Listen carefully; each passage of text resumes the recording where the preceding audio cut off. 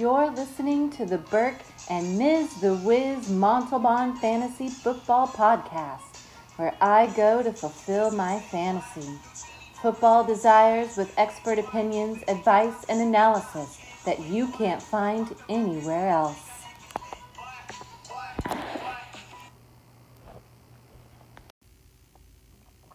Welcome to our 16th episode.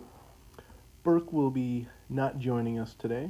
He's busy filming hand signals of the Cincinnati Bengals sideline for their practice today. So he will not be here, and I will be taking over the show. So let's get started.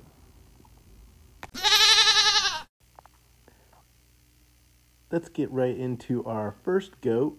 It's Jameis Winston, who had an amazing game against the Indianapolis Colts. And he was 33 for 45, 456 yards, 4 touchdowns. He did have the 3 interceptions, but, you know, it is Jameis Winston, and interceptions and fumbles are part of the deal. And he's one of those guys that he's going to turn the ball over, but lately, definitely, he's been making up for it by throwing for a ton of yards and touchdowns. So he's definitely a must-play at this point. And especially to do that to Indianapolis, who is middle of the road. Usually, you expect that from Winston on his great matchups, but he's doing this now against some not-so-great matchups, and you definitely need to be playing him. Ryan Tannehill is our second GOAT. He doesn't throw the ball a ton, but he's really effective with how much he does throw it. I mean, he's 21 for 27, 391 yards with 3 touchdowns. He had the 1 interception. That was helped a lot by the 91-yard touchdown that he threw. But Ryan Tannehill has been one of the best quarterbacks the last, 5 weeks. I would say he might be number 2 behind Lamar Jackson. So Tannehill's another person you need to be playing and paying attention to. And he's just so effective. And long gone are the days of Marcus Mariota and the struggling Tennessee Titans offense, because it's crazy that they do that quarterback change and then all of a sudden the Titans offense is electric. The next GOAT that we have is Jimmy Garoppolo against the New Orleans Saints. I didn't predict this at all, actually. I expected a low-scoring defensive game, and it was the complete opposite of that. So chalk went up to being completely wrong on the how the game flow would be on this, but it was. But Garoppolo was 26 for 35, 349 yards, threw for 4 touchdowns, had the 1 interception, but when you throw for 4 touchdowns, that interception can be forgiven. And then you have on the other side of the ball with Drew Brees, who was it was amazing what Drew Brees was able to do. He was 29 for 40, 349 yards, and he had 5 touchdowns. And on top of that, he had a rushing touchdown. So, yeah, it was a thing of beauty. And, again, you didn't expect it. You thought it was going to be a defensive game, and there goes Drew Brees, getting 6 touchdowns against the 49ers defense, who's been pretty dominant. But it feels the last couple games that the 49ers defense has been slipping a little bit and not as efficient as they have been. They're still a top defense, but it's definitely tapered off a little bit. Then the very last quarterback on the GOATs, I'm throwing Drew Lock in there, because the cool thing about it is he went into Houston. So Houston's a pretty bad pass defense, but the fact that he went to a visiting stadium as a rookie, second start he's had ever, and he was, 22 for 27, 309 yards and 3 touchdowns. He did have the 1 interception, but he looked really good, and I'm actually excited for him this week against Kansas City. Not thinking that Denver can beat Kansas City, but he's from the Missouri area, and he's going to be playing in front of friends and family, and the Chiefs aren't necessarily great at defense, so this could be another huge game for Drew Lock, and would be worth maybe even a start.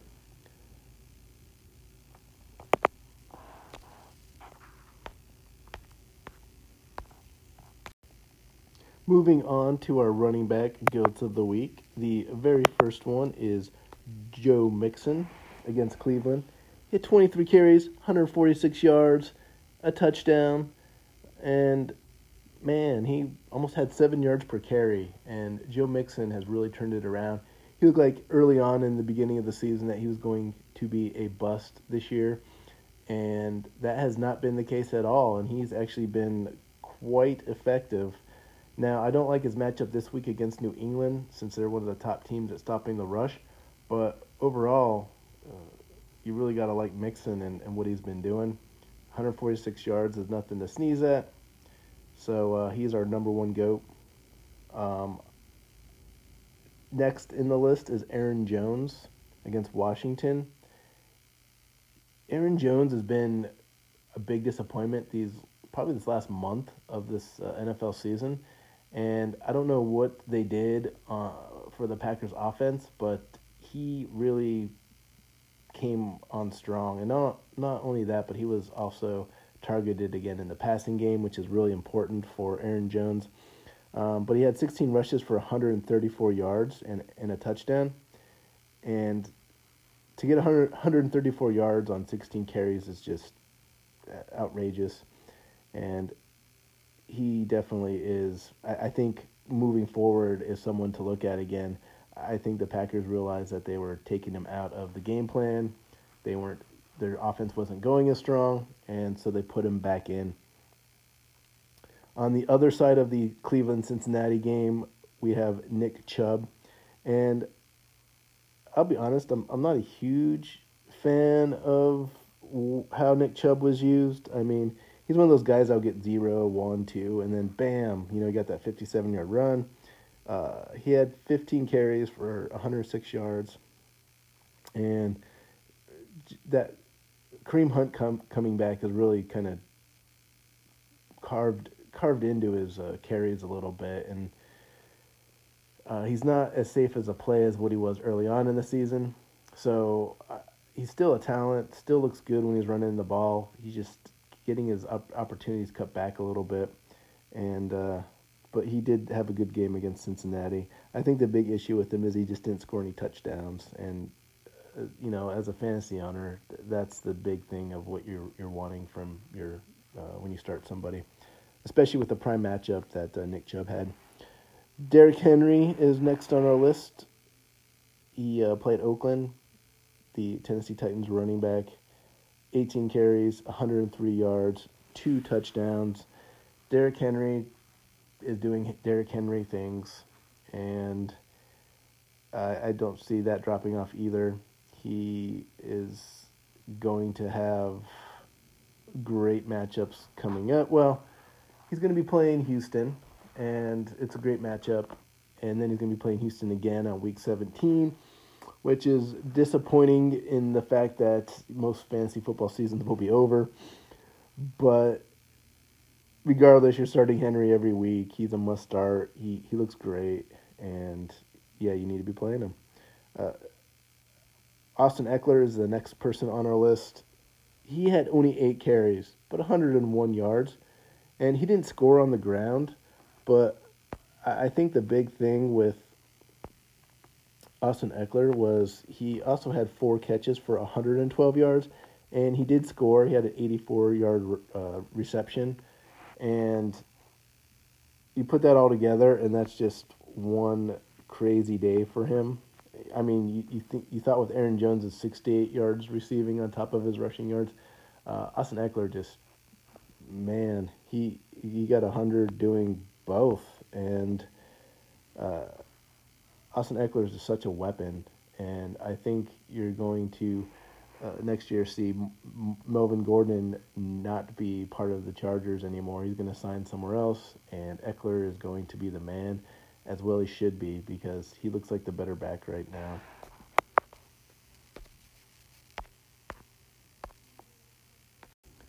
Now on to our receivers. Our very first receiver GOAT is Emmanuel Sanders. Had quite a day against New Orleans. 7 receptions, 157 yards, and a touchdown.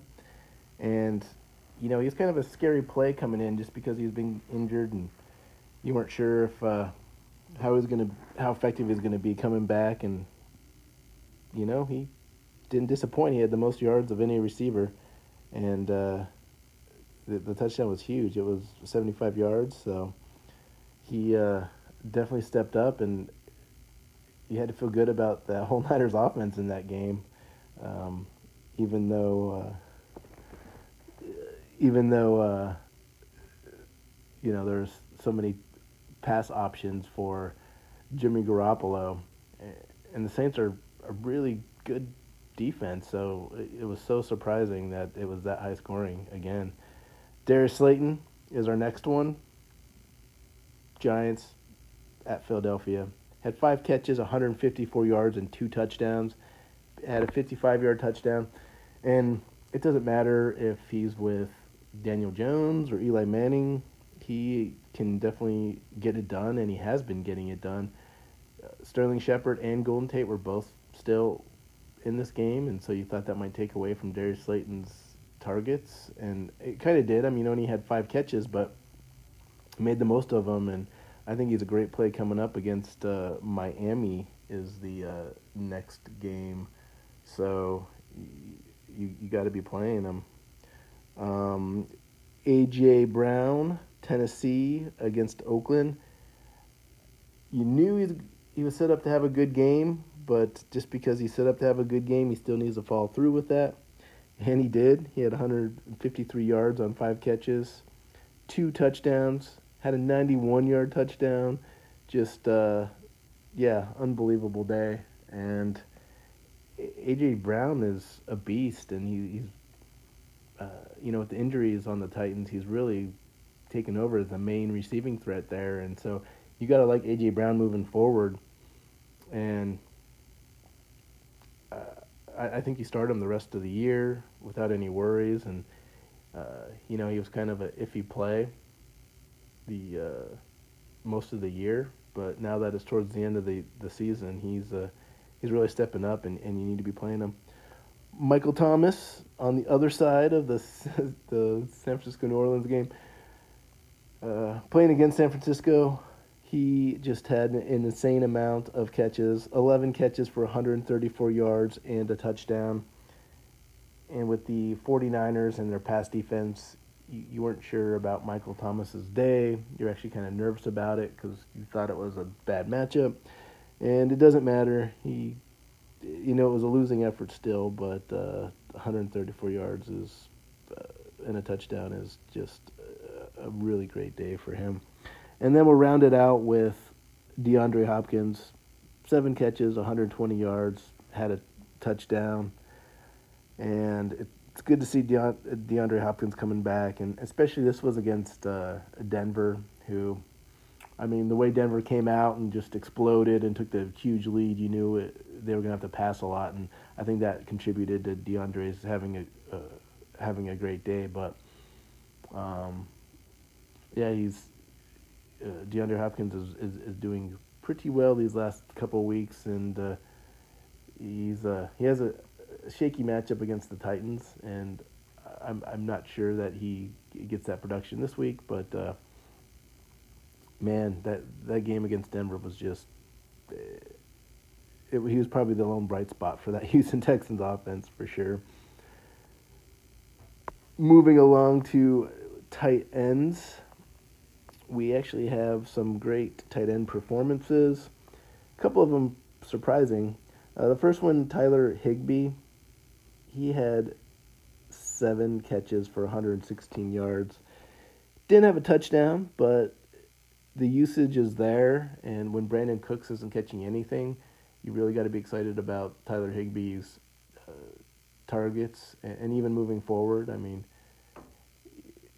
Seattle necessarily isn't great against the tight end, so that, it was a good matchup for him. But he has a matchup against Dallas coming up, and that's a good matchup as well. So With Gerald Everett being out, I think you need to be playing Tyler Higbee as much as you can. Noah Fant for Denver. Noah Fant really passed that rookie wall, was really inconsistent. Drew Lock is, hitting Noah Fant, and he had 4 catches for 113 yards and a touchdown, had that long 48-yard reception. And Noah Fant's a big weapon to have, and especially with some of these games coming up where they play defenses that are going to really shut down the receivers. I think Noah Fant's a good option going forward. Zach Ertz is our next one. He, against the Giants, just, especially that late fourth quarter catch at the end of the game. Actually, 9 catches, 91 yards, 2 touchdowns.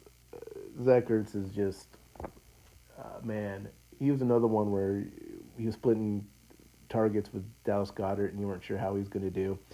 And Zach Ertz, especially recently, is just doing amazing. And he's a guy that needs to be in there every week. Top tight end, still proven to be a top tight end. And if you have him in the playoffs, you're in good shape. Hayden Hurst is the next one. This one's kind of surprising. Mark Andrews is a good tight end. And even, Nick Boyle is also there, but he only had 3 catches, had 73 yards and the 1 touchdown against Buffalo.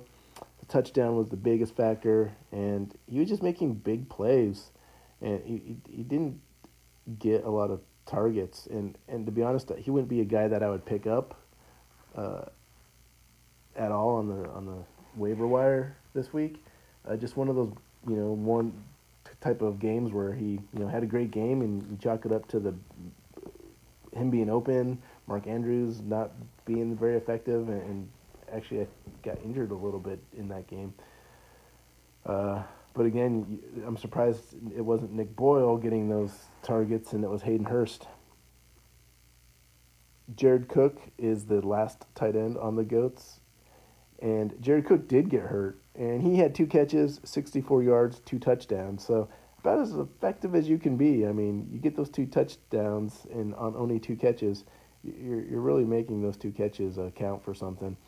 And he was pulled out after that, but even then, he already had 18 points worth of fantasy football points for you. So although you're disappointed because it could have been a lot more, you can't be too dissatisfied with 18 points and on 2 catches.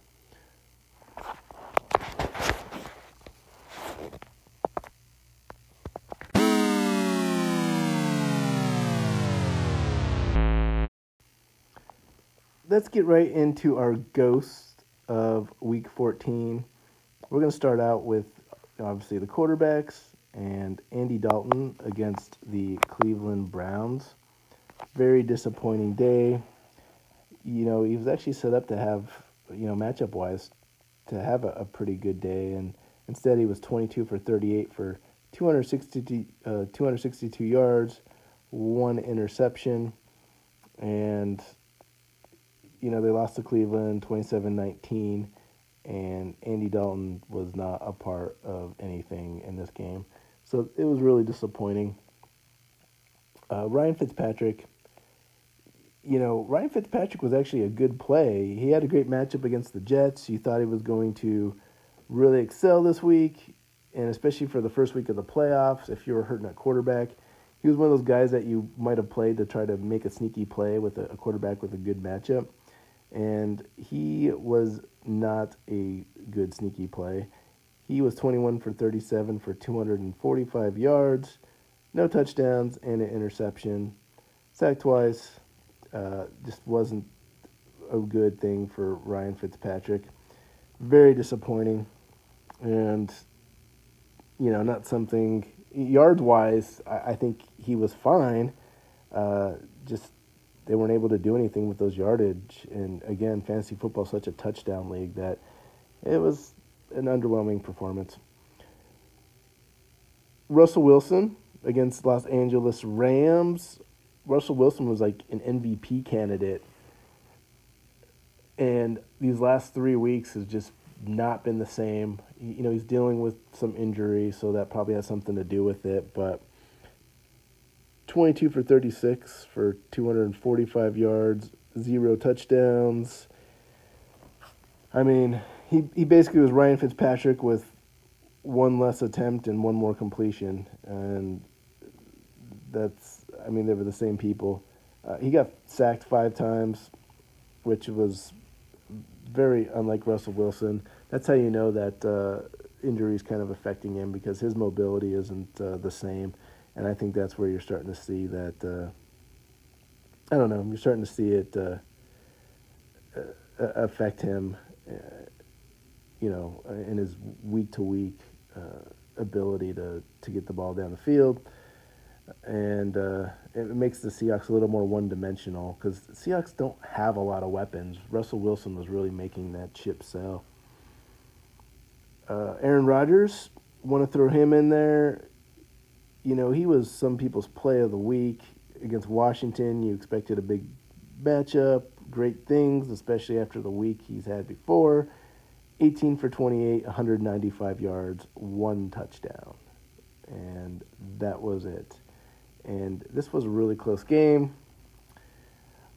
Too close, actually, against Washington. And Aaron Rodgers has proven once again that he is a very inconsistent quarterback.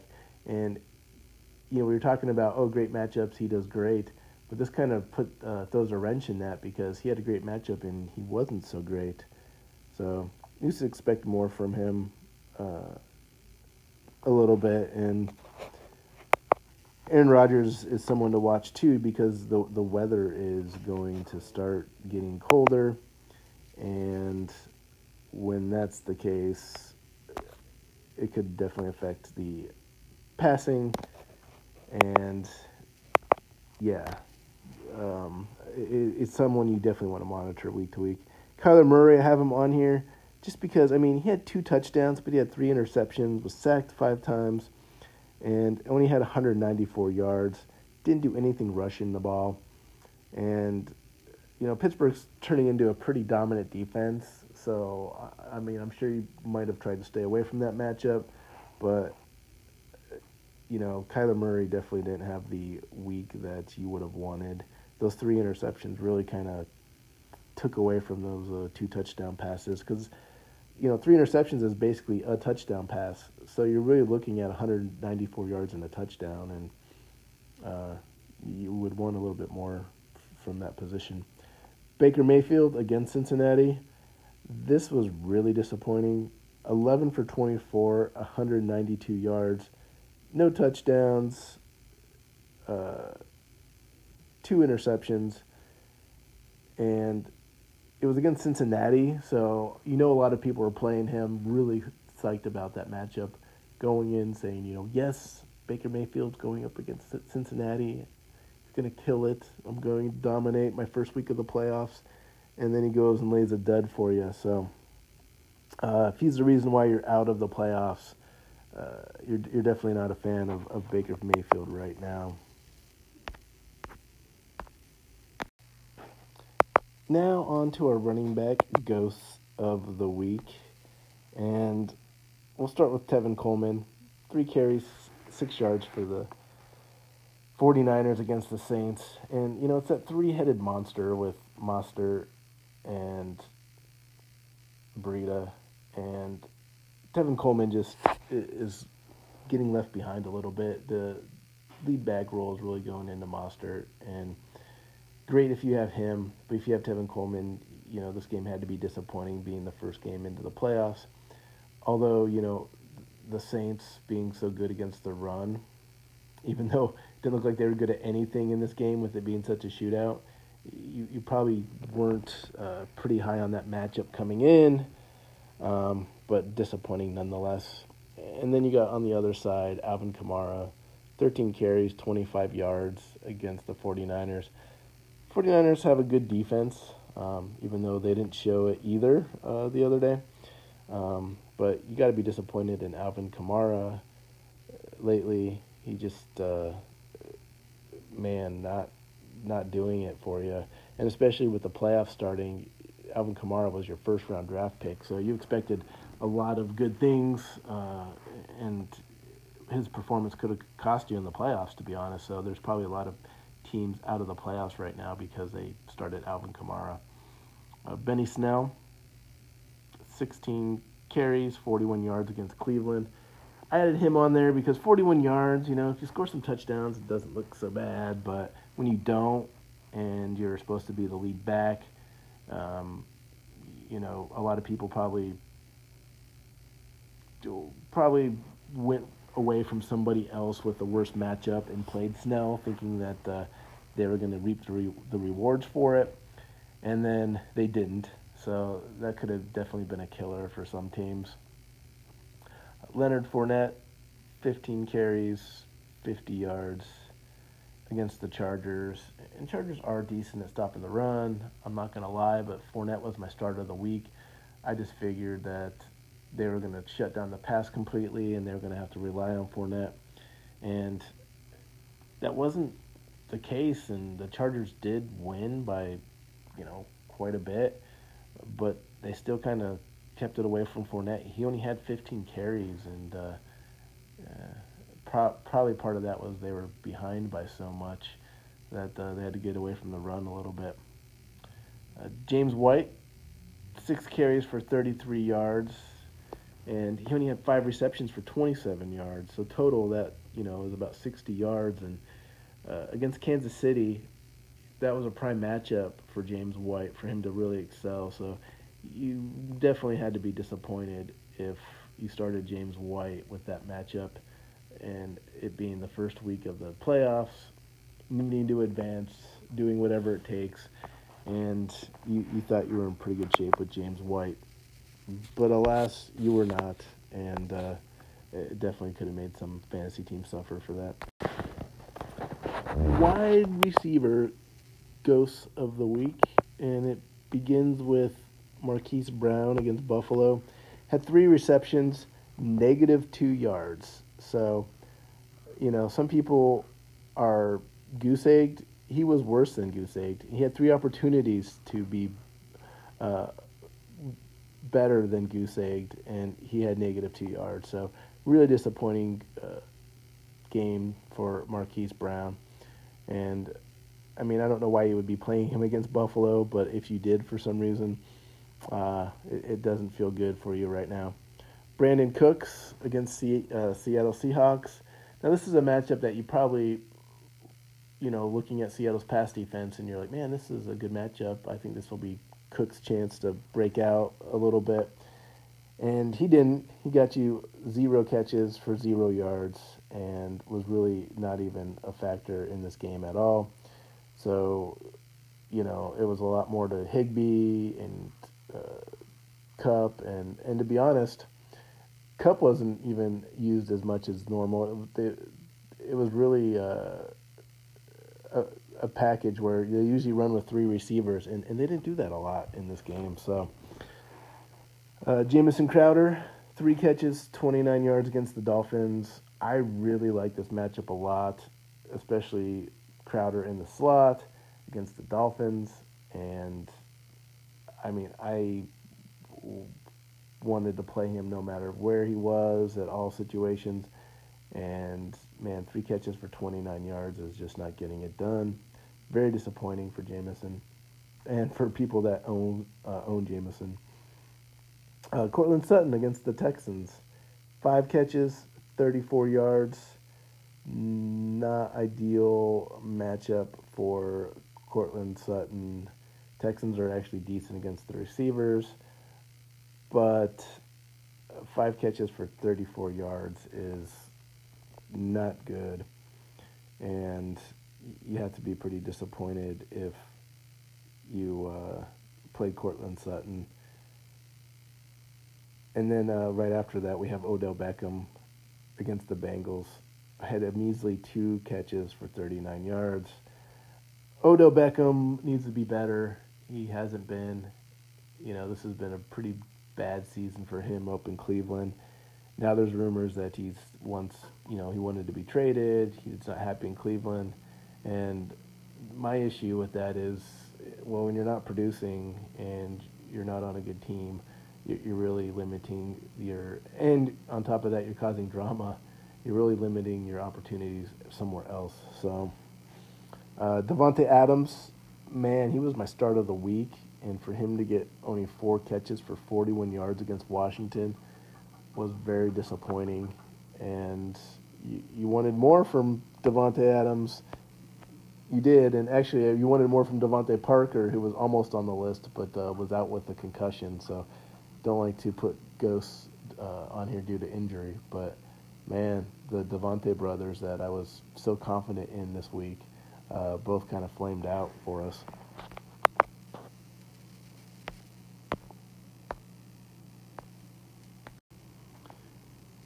Now on to our tight end ghosts of the week. Starting off with Jason Witten, 5 catches, 37 yards against the Bears. And, it's Jason Witten. He didn't get a touchdown, so it really hampered his production. He got 5 catches, and I think that's the most disappointing thing is, being used as heavily as he was, only getting 37 yards is disappointing. Jacob Hollister for the Seahawks against the Rams. 4 catches, 34 yards, all the way around. Just a really bad game for Seattle, and the receivers in general haven't been producing the last couple weeks. 34 yards on 4 catches. You would have liked to see more. You definitely would have liked to see a touchdown, and it didn't happen. Which goes on to my next person, Austin Hooper. Finally came back. You're really excited about that against the Panthers. And he gets 2 catches for 32 yards. So, not what you wanted to see from Austin. And, yeah, if you played him, you were very disappointed in that performance. But probably not as disappointed in that performance as you were if you owned Mark Andrews. He had 1 catch for 14 yards against the Bills. Really, Hayden Hurst was the one that was getting the yards and got the touchdown. Andrews was pretty quiet, and, yeah, you had to be disappointed. Although the Bills are good at defending the tight end, again, I think some of those targets that went to Hurst, you had to be disappointed that they weren't Andrews. And then, Andrews was a little banged up, so that definitely played a role too. Ryan Griffin against the Dolphins, he did get hurt, so that had a lot to do with it. But 1 catch for 8 yards, being the first week of the playoff season for fantasy, you don't want to see that. You don't want to see a guy get hurt, and then to leave with 1 catch and 8 yards was disappointing. And then these next 2, man, you were hearing from a lot of different places to start them. I was definitely saying to start them. I actually stuck my neck out and said, Vance McDonald will be a great play this week. You'll finally shine through. And he didn't. He got hurt. So, there's that. It doesn't make you feel any better that he got hurt. But Vance McDonald had 1 catch for 3 yards. And, yeah, that's a killer for sure with such a great matchup. It actually probably helped the Cardinals not look so horrible against the tight end position. But if there's one thing that the Cardinals are horrible at, the Steelers are just horrible at getting the ball to their tight ends. So Mike Gesicki for the Dolphins, 1 catch, 6 yards against the Jets. He was another one that was supposed to have a really big game, and so if you started him for the playoffs, you had to be disappointed overall that it didn't pan out the way you would have liked. So that's it for our ghosts, and we will get right into what the pickups need to be for this week for your second week of the fantasy football playoffs. And assuming that you got there, which if you've been listening to the show, you probably did. So we'll get right to it. Yay! Let's get right into our pickups of the week. This is the part of the show that everyone's been waiting for. You're in your second week of the fantasy football playoffs, and you need some good waiver wire pickups to bring your team over the top, or say you have injuries, which we'll get into. There was definitely a lot of injuries that happened, which is unfortunate, happening right before, it happened during the playoffs, but then also right before the playoffs. So we will start off with QBs, and I'm going to go with Eli Manning for the Giants. And the reason why I say that is he had a pretty fascinating game against the Philadelphia Eagles, and you know that Daniel Jones is still hurt. He might play, but again, he might not play. So with that, the Giants are playing the Dolphins this week, and Dolphins are a prime matchup for any quarterback. So I don't care if it's, I don't care if it's Daniel Jones. I don't care if it's Eli Manning. It's looking like it's going to be Eli Manning for another week. So you definitely, it definitely is a good matchup especially for the playoffs. And he has a lot of weapons around him. Darius Slayton, Sterling Shepard, Golden Tate, Saquon Barkley.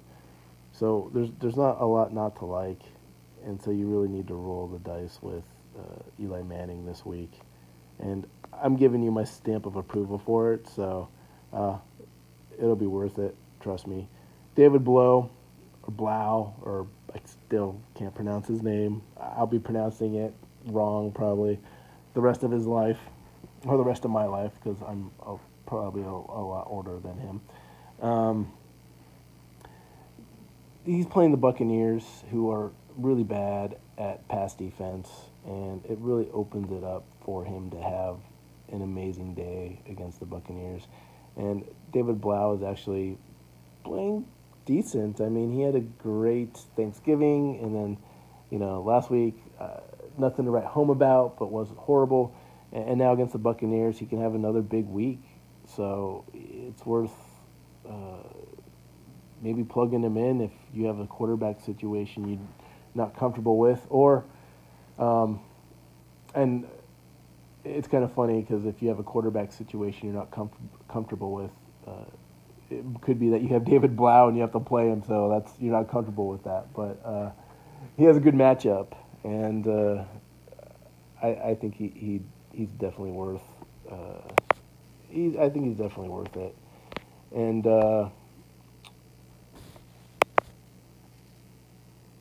I know he has a lot of Marvin Jones is on IR, Marvin Hall went to IR, but he has a great rapport with Kenny Golladay, and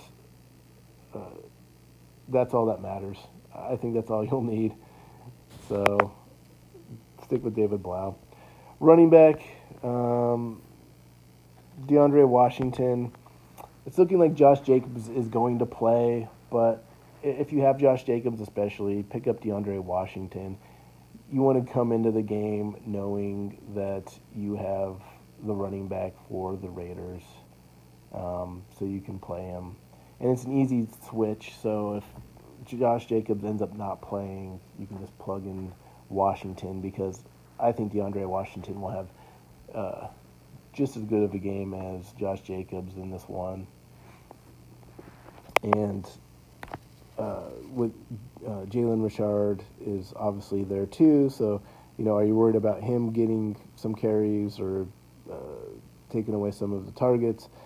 I wouldn't worry about that, and the reason why I say that is because it definitely didn't affect him last week, and they're playing the Jaguars, and Jaguars have been horrible against the running back position lately, so whoever is going to play for the Raiders, you need to be plugging them in there. So Boston Scott for the Eagles. You need to be putting Boston Scott on your radar.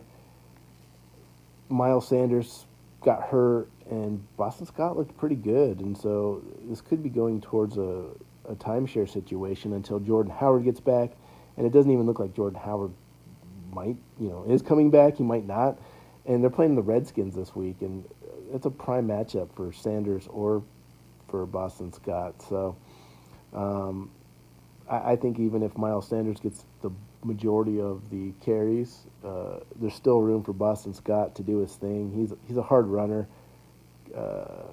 He is I think a better rusher than Miles Sanders. I think Miles Sanders is more versatile, but Boston Scott's definitely worth an add, especially if you're hurting for that flex position.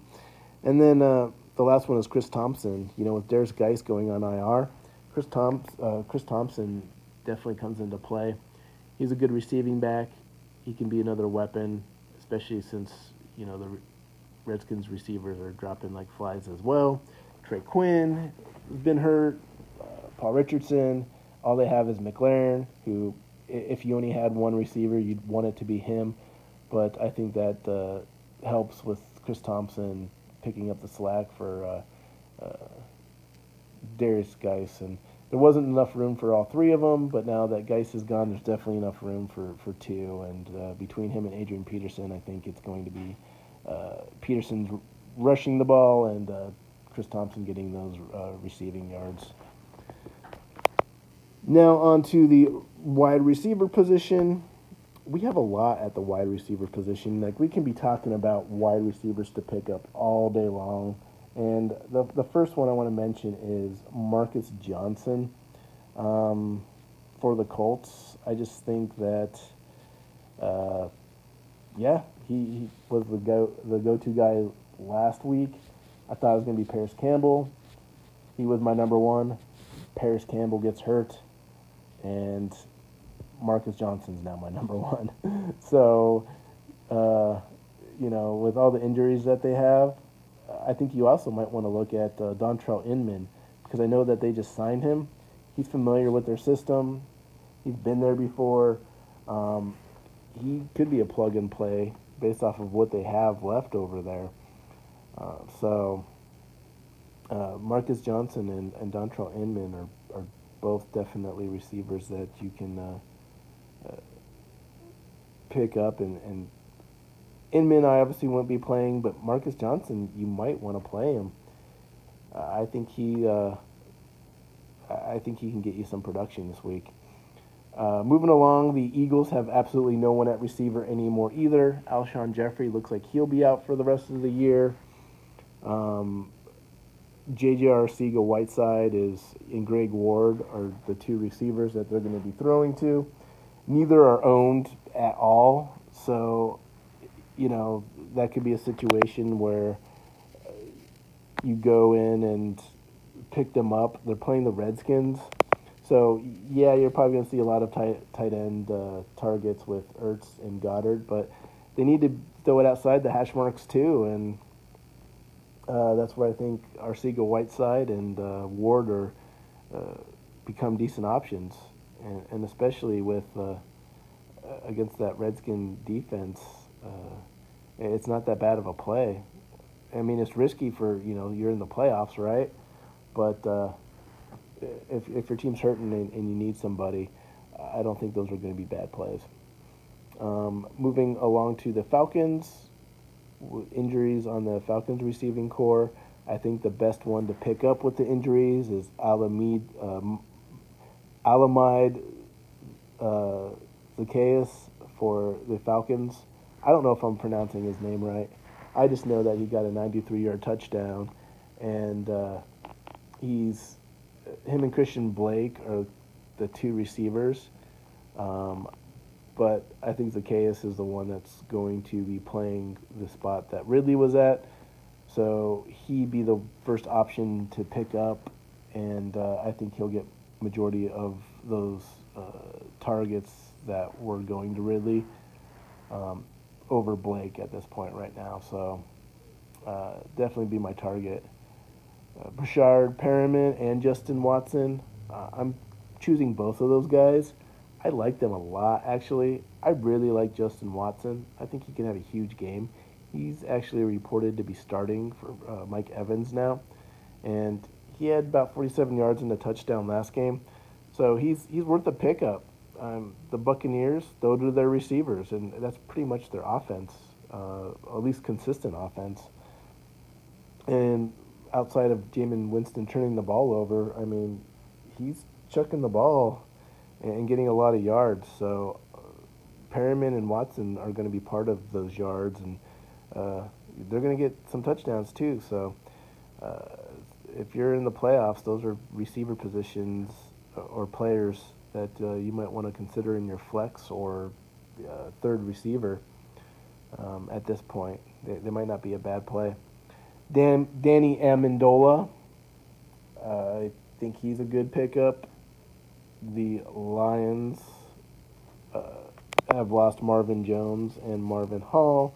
Kind of talked about that with the matchup. They're playing the Buccaneers, who are the worst at defending the pass, and they can't throw it to Kenny Golladay all day long. So David Blau or Blow or whatever his name is, again, not going to pronounce it right.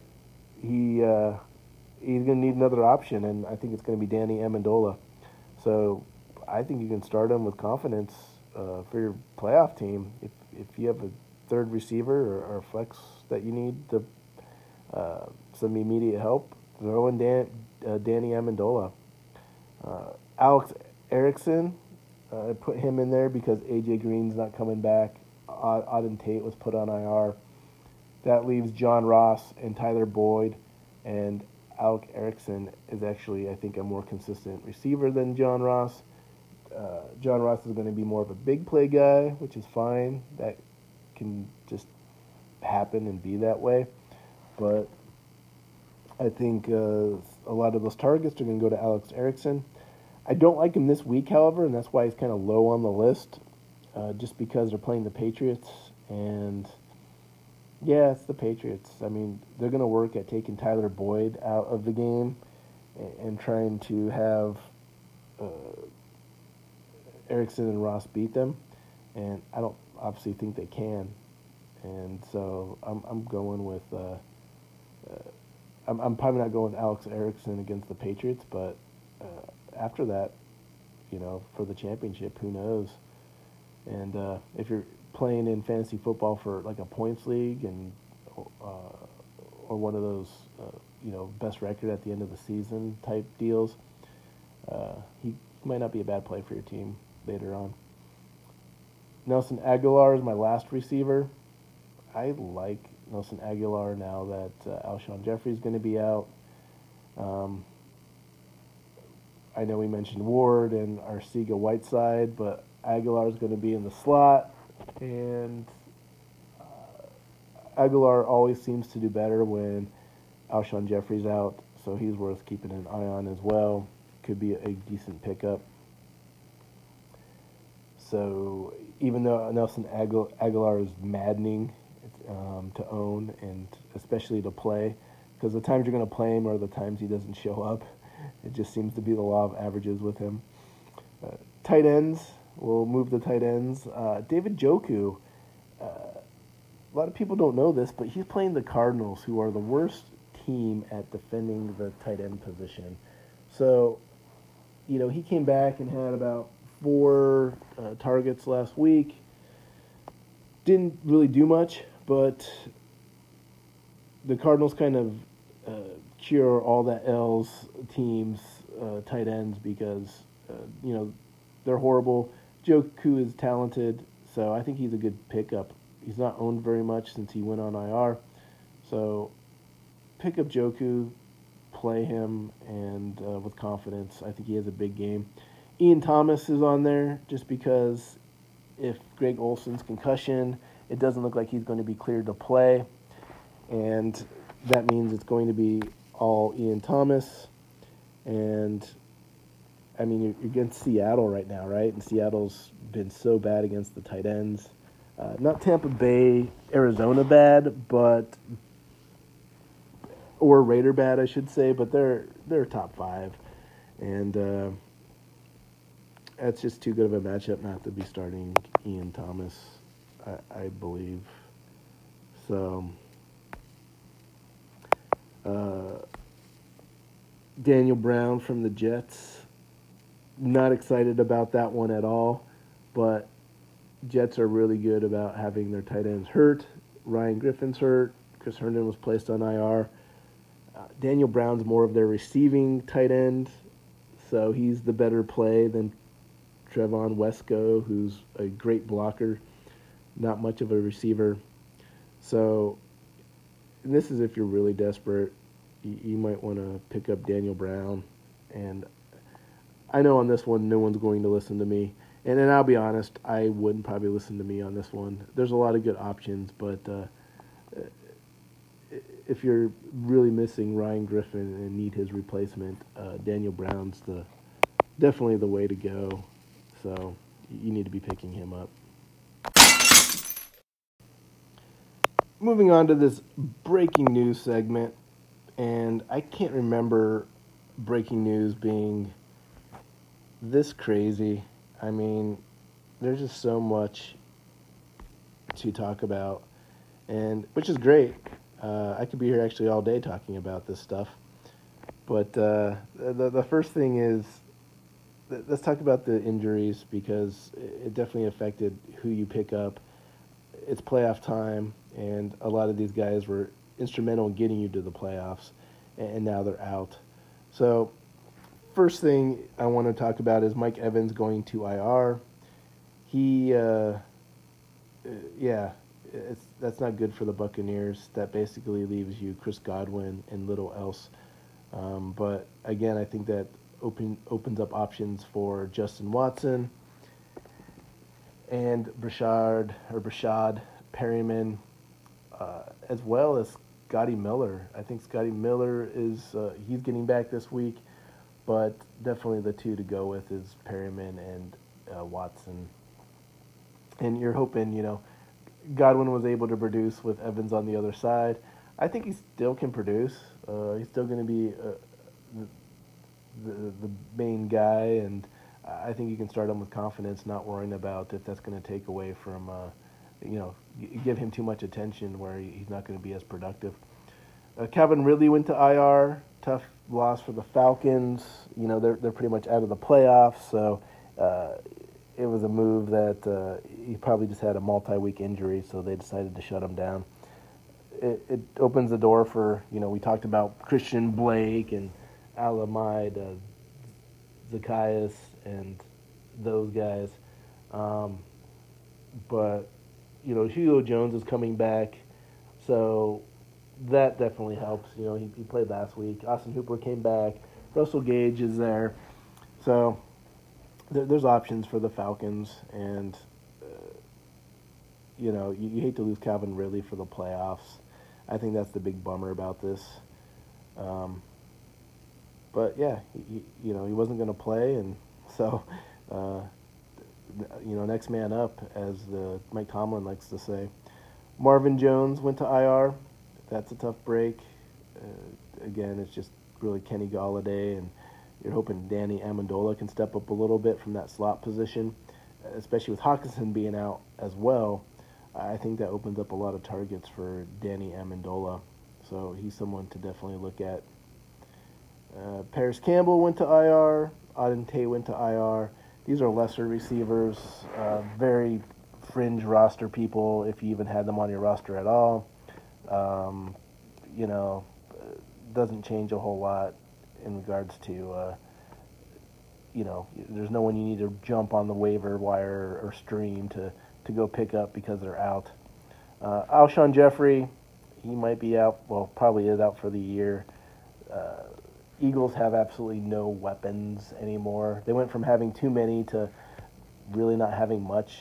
They have Ertz and Goddard, and that's the extent of it. I mean, Miles Sanders sprinkled in a little bit, but yeah, this is a real depleted offense, and I think that has been contributing to their really bad season so far, is they just haven't had any consistency. It's like, every week multiple players are out, and they're having to adjust. Darius Geis to IR, that's a big blow for the Redskins. He's a great player. It's even a bigger blow for Darius Geis because this is the second injury this year. He's hurt all of last year. Darius Geis is really looking like a guy that can't be trusted. fantasy football-wise. You can definitely trust him as a person, I'm sure. He just is really hurt a lot, and his injuries seem to be significant. So we'll talk about him probably a lot coming into next season, but I think this really opens the door for Chris Thompson to spell Adrian Peterson and get those receiving targets. And then Greg Olsen is practicing. I think that's news just because he had that concussion. So if he's out, you really want to look at Ian Thomas. But if he's practicing and he plays, that really, you don't want to be playing Ian Thomas at all. So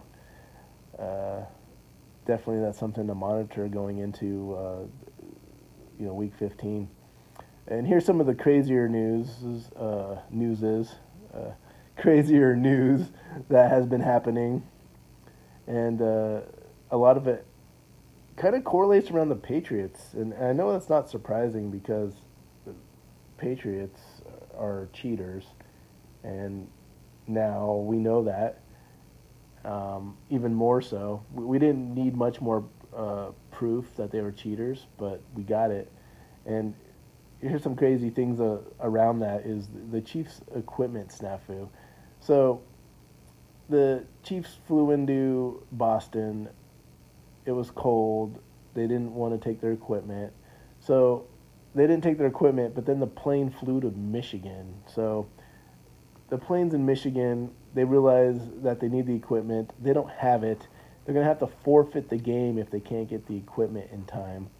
They hurry up, contact the plane, say, get over here. We need our equipment that's on the plane. So the plane takes off, going towards Boston. In the meantime, the Chiefs are making a deal with a high school team, the Masconomet Regional High School. And the reason for that is they have similar helmets. I guess they wear red and have the arrowhead on their helmet as well. It's just an M instead of a KC. So they were getting ready to wear high school uniforms to play this game when luckily the plane was able to get there an hour before the game started. And that's just insanity to me. I couldn't imagine Patrick Mahomes rolling out there in 15-year-old Dylan Wachowski's uniform and helmet trying to play NFL football. Like, I don't even know if those helmets would hold up in NFL football, but it would have been really entertaining to see, and I actually am disappointed the plane made it because how fun would that have been to see them wearing high school uniforms? It would have been like trying to wear your old high school pants where they're like, 8 sizes too small, and all these NFL players trying to squeeze into high school equipment. Would have been pretty entertaining. Outside of that, we'll stick on the theme of a former Patriot, Antonio Brown. He had this big apology that was like 2 paragraphs. Everyone knew it wasn't him, mostly because the grammar and punctuation on it was immaculate. That was definitely like, the public relations department of the agent trying to make Antonio Brown feel remorse. And I think the big thing with Antonio Brown is he never feels remorse. I mean, never. So it's like a big cycle where, oh, I'm sorry, baby. I'm sorry. Take me back. And then they don't take him back. And he's like, well, screw you. I don't like you. And so now he's calling the NFL racist. And he called Big Ben a loser. And it's just, 2 weeks from now, he's going to come out with another apology that was from his agent. And it's just a big vicious cycle that's going on. And the big thing is he likes attention. And Drew Rosenhaus is enabling him to act this way. And it's hurting his chances of getting back in the NFL. And I know if I was an NFL team, you can take a lot of distractions in the NFL, but I don't see a team being able to take Antonio Brown type distractions. And the sad thing is the guy needs help, because the longer he's out, the more distractions he's causing, and the more like outlandish tweets and Instagram posts and everything else that he's doing. It's just really hurting his cause. And you've never seen someone hurt their cause worse than Antonio Brown. It's like watching someone light themselves on fire. You don't want to see it, but you watch it and you're horrified at it. Like, this person's being self-destructive, and like everyone can't look away from it. So I'm sure we'll probably be talking about it again soon, because it's Antonio Brown and he can't stay quiet very long. Now to the juiciest story, the Patriots taping the Bengals. And I'm going to start calling the New England Patriots the New England Tapriots, because they already got caught taping the Jets back when they were bad. And, so the argument of, well, why would they tape the Bengals? They're horrible. Well, they did that to the Jets, and the Jets were horrible. And, like, oh, they're just doing that to the NFL's trying to cover up the fact that they blew calls from their refs and cost New England the game. And again, that's not a big thing. A lot of teams have been, kind of had games stolen away from them by the refs and the bad officiating, and the NFL didn't make some outlandish, story up about them cheating and spying. And the Patriots have a history of it. I think that's the issue, is there's already a history on it. So, if I'm the Patriots, I'm staying as far away as I can from taping and video recording things, because more than likely people are watching me, especially after I got already busted for it. And then here it is again. They have the tape. There's 8 minutes of them recording the sidelines and hand signals of the Bengals. And I'm sure they're going to get punished by the NFL. It's not going to be immediate. It's going to be off season or next year even. But it's just boggles my mind that they, for one, keep doing it. Everyone knows they're doing it. And they keep getting caught doing it. And they keep doing it. I don't think it's as bad as way back in the day when they were calling out people's plays and signals, especially, like I said, the Jets, the Steelers AFC Championship game. A little bit bitter about that. The first Super Bowl they won, it's like they went through that whole postseason knowing everybody's plays. But, and I'm not diminishing the Patriots or their dynasty by saying that. I just, it's just crazy that it's reared its ugly head again, and the Patriots are the Patriots, and it's why the NFL and everybody hates them, I think. So that's it for the news. Again, like I said, there was a lot. There's actually a lot more we could have talked about, but I'm wrapping it up a little bit for time reasons. But we definitely have the Thursday night game coming up, so we'll talk about that a little bit. Let's talk about that Thursday night game really quick. Baltimore was favored by 14.5 points. Just insane. It was against the Jets, and Baltimore was at home. And I probably would have taken the Jets. Like my rule of thumb, you give me, 2 touchdowns in the NFL, I'm going to take it. But I would have been wrong, because the Baltimore beat the Jets 42-21, and Lamar Jackson was just, man, he is the MVP of the league. It is just insanity how good he is. 5 touchdown passes, used his legs, was leading rusher. There's no words to describe how good Lamar Jackson is, and totally owned this game. Outside of that, there's not really much to talk about. I mean, Ingram caught a touchdown, ran for a touchdown, about 76 yards rushing, I believe, somewhere around there. It's just, yeah, and the Jets are looking like they're imploding. Adam Gase is not a good coach. He didn't do anything in Miami. And now with the Jets, you saw the sideline tantrum with Darnold and Gase. And I don't think the team believes in the system anymore. And why would you with, you know, how bad that the Jets look right now. Jamison Crowder had a great game. He had 2 touchdown catches, 90 yards. Outside of Crowder, that was really it. There wasn't a lot to talk about on the Jets side of the ball. I mean, Robbie Anderson got a 2-point conversion, which helped his day a little bit, but I mean, that gave him like 8 points, fantasy football points. So,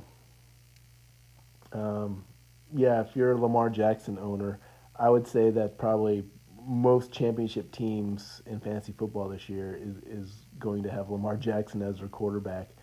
He's just on another level right now, and yeah, how can you, especially in fantasy football, how can you beat someone that's getting 50 points like Lamar Jackson got just tonight?